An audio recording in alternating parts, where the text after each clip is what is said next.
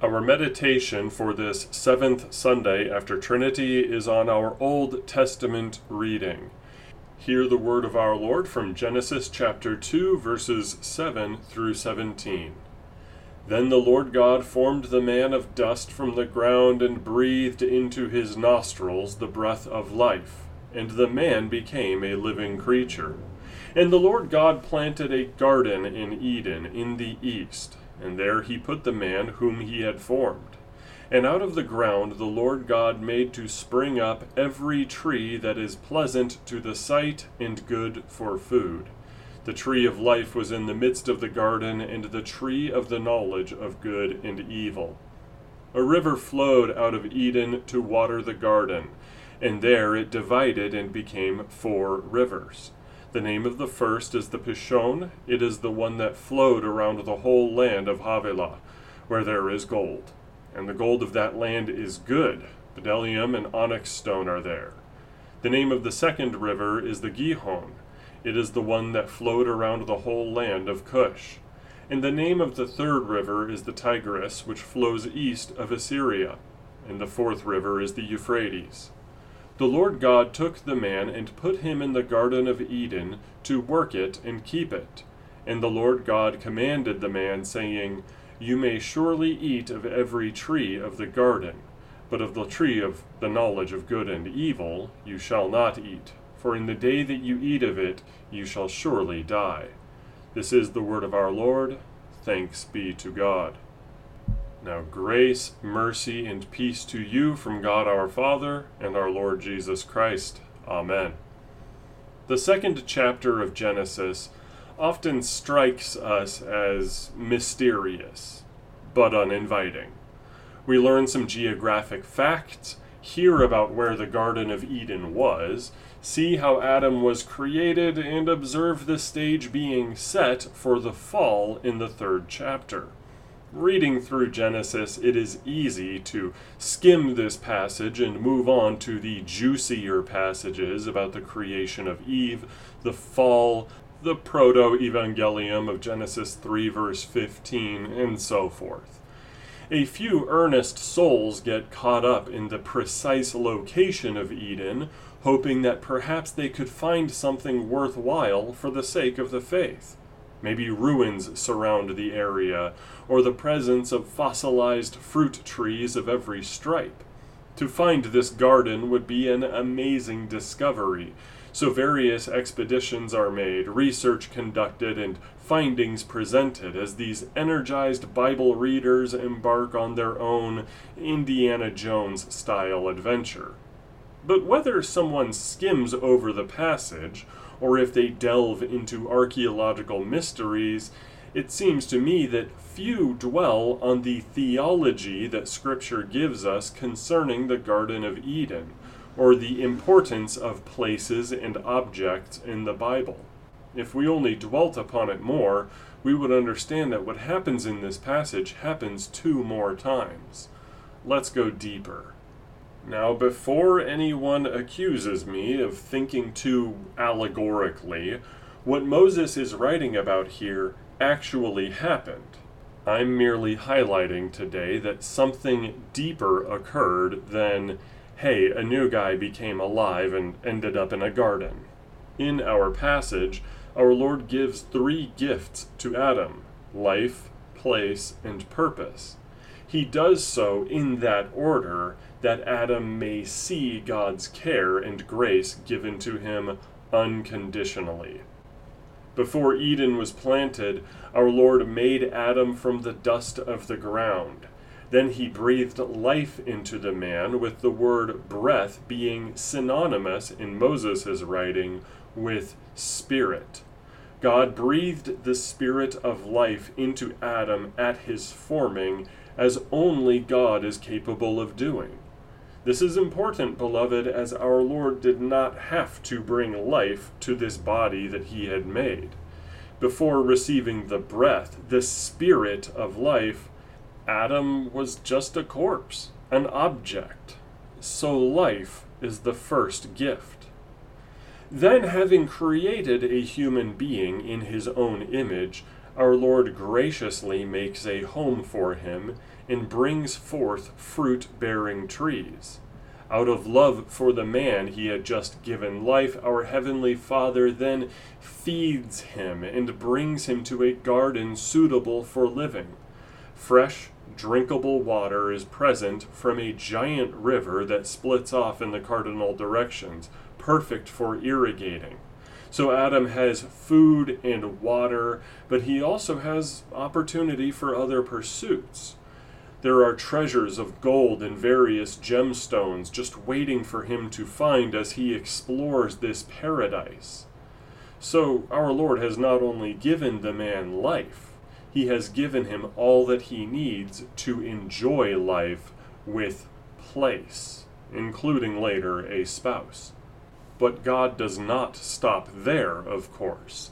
He gives Adam a job as a gardener and gives him the rules.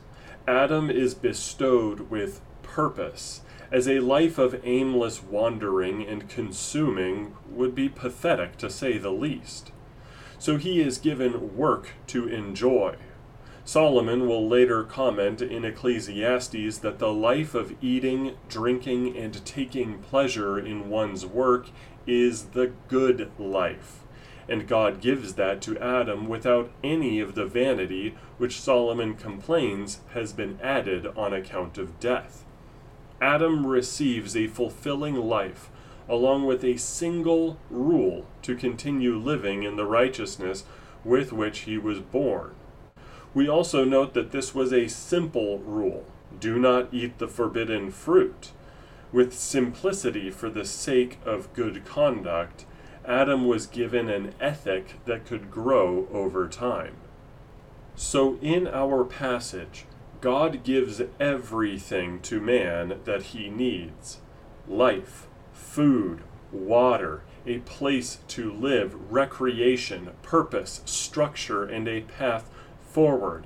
Life, place, and purpose. And I repeat myself, but he does so in that order. God does not prepare Eden before giving life to Adam. Oh no. If he had, would Adam have seen how gracious our God is? Would this newly made man have seen the love that our Heavenly Father has for him? God could have simply made Adam, given him life, and said, "Here you are, a whole world. Figure out how you shall survive." But he does not. To the contrary, God is actively involved in showing his care to humanity right from the start. Of course, we all know that this amazing life in Eden does not last. Adam and his wife broke that great commandment, eating the fruit from the tree of the knowledge of good and evil. Then they were expelled, lest he reach out his hand and take also of the tree of life and eat and live forever. From then on, Adam lost the image of God that is his righteousness, and lived in a state of decay until death. Ever since then, we too have lived under the same fate as Adam. Now, why bar us from the tree of life? Well, it is a tree which, if you eat of its fruit, you live forever. If Adam had eaten of it, he would have remained a rebel against God for eternity, meriting the eternal fire reserved for the devil who first tempted us. But God never desired that this state of affairs should continue, with men being born and dying, their children being born and dying, their children's children being born and dying, and so on in an endless spiral of misery forever. He wants us to live forever, just not as sinners. So this tree of life is kept from us so that we may live eternally by different means. How is this achieved? How shall we live eternally when we cannot go to Eden and eat, and when we would not want to anyway as sinners? The tree of life certainly perished in the great flood, or was taken up before it, so it is not like we could eat from it in the first place. So our Lord decided to do something amazing. He decided that if sin and death cause us to lose the image of God and be destroyed, then the solution is to create us again, and go through the same process for each believer as he did for Adam. Let us read a very peculiar verse, one which is directly related to our reading. 2 Corinthians 5 verse 17 says, "If anyone is in Christ, he is a new creation. The old has passed away. Behold, the new has come." If only we understood how literal that statement is. God recreates us and then showers us with grace upon grace, blessing upon blessing.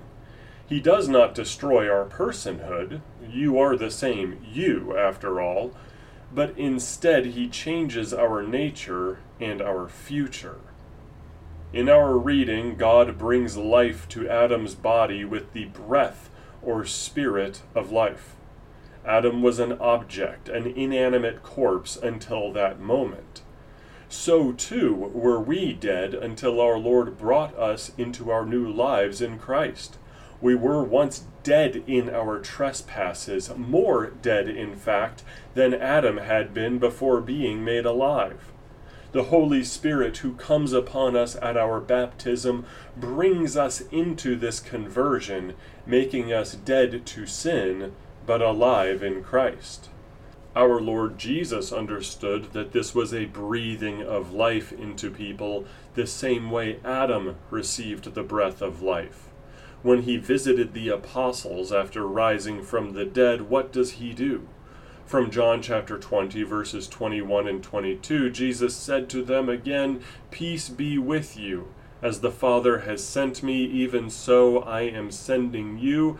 And when he had said this, he breathed on them and said to them, "Receive the Holy Spirit." Now after Adam is brought to life, God makes a place for him. To us, our Lord Jesus says, "I go to prepare a place for you." That is the new heavens and the new earth spoken of in Revelation. Since our Savior is currently preparing it, this means that we are not in that new place yet, but we do experience it somewhat in our walk here on earth. God created Eden with a river and a tree of life. These will also be present in the New Jerusalem, as St. John teaches, Revelation 22, verses 1 through 3.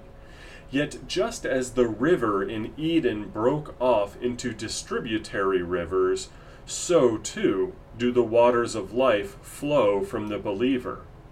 From John 7, verses 37 through 39, "If anyone thirsts, let him come to me and drink. Whoever believes in me, as the scripture has said, out of his heart will flow rivers of living water." Now this he said about the Spirit, whom those who believed in him were to receive. For as yet the Spirit had not been given, because Jesus was not yet glorified. The life we live unto God as the Holy Spirit directs us, just like distributary rivers. There is a tree of life as well in the New Jerusalem that our Lord Jesus is preparing. So too is the cross on which our Lord Christ died referred to as a tree. And what is the fruit of that tree but the man hanged upon it? And shall we eat of this fruit to receive eternal life? Absolutely. From John 6, verse 54, "Whoever feeds on my flesh and drinks my blood has eternal life, and I will raise him up on the last day." When we go to communion, our eternal life in Christ is preserved until the day when we see the new tree in the New Jerusalem. God has provided us with everything we need here on earth to endure until we are in that new place. Mankind has always had purpose and directives from God ever since Eden, but our purpose is renewed by the precious promise of eternal life given in the gospel. No longer do we have to wrestle with vanity and impending death as Solomon did, and no longer are we hopeless as the non-believers. God has recreated us with the assurance that fulfilling our new ultimate purpose of the Great Commission and the daily task of caring for other believers shall reap eternal fruit. When we are remade by our Lord, we too have a simple ethic given unto us, one which can grow in complexity over time the same way "don't eat the forbidden fruit" was. This ethic is agape love, from which all of Christian morality springs. First our agape love for God, then our love for our neighbor. So, beloved, God is in the business of creating, recreating, and recreating again. In each of our lives, he demonstrates the ultimate grace of doing for each of us what he did for Adam, giving us life, place, and purpose. Yet, unlike Adam, he promises that we do and shall eat of the tree of life, namely our Lord Jesus Christ, that we may continue in his gracious provision forever. May we rejoice that we are made new, and await the final recreation at the end of days when we are brought to the new place prepared for us. Now the peace of God, which surpasses all understanding, guard your hearts and your minds in Christ Jesus our Lord. Amen.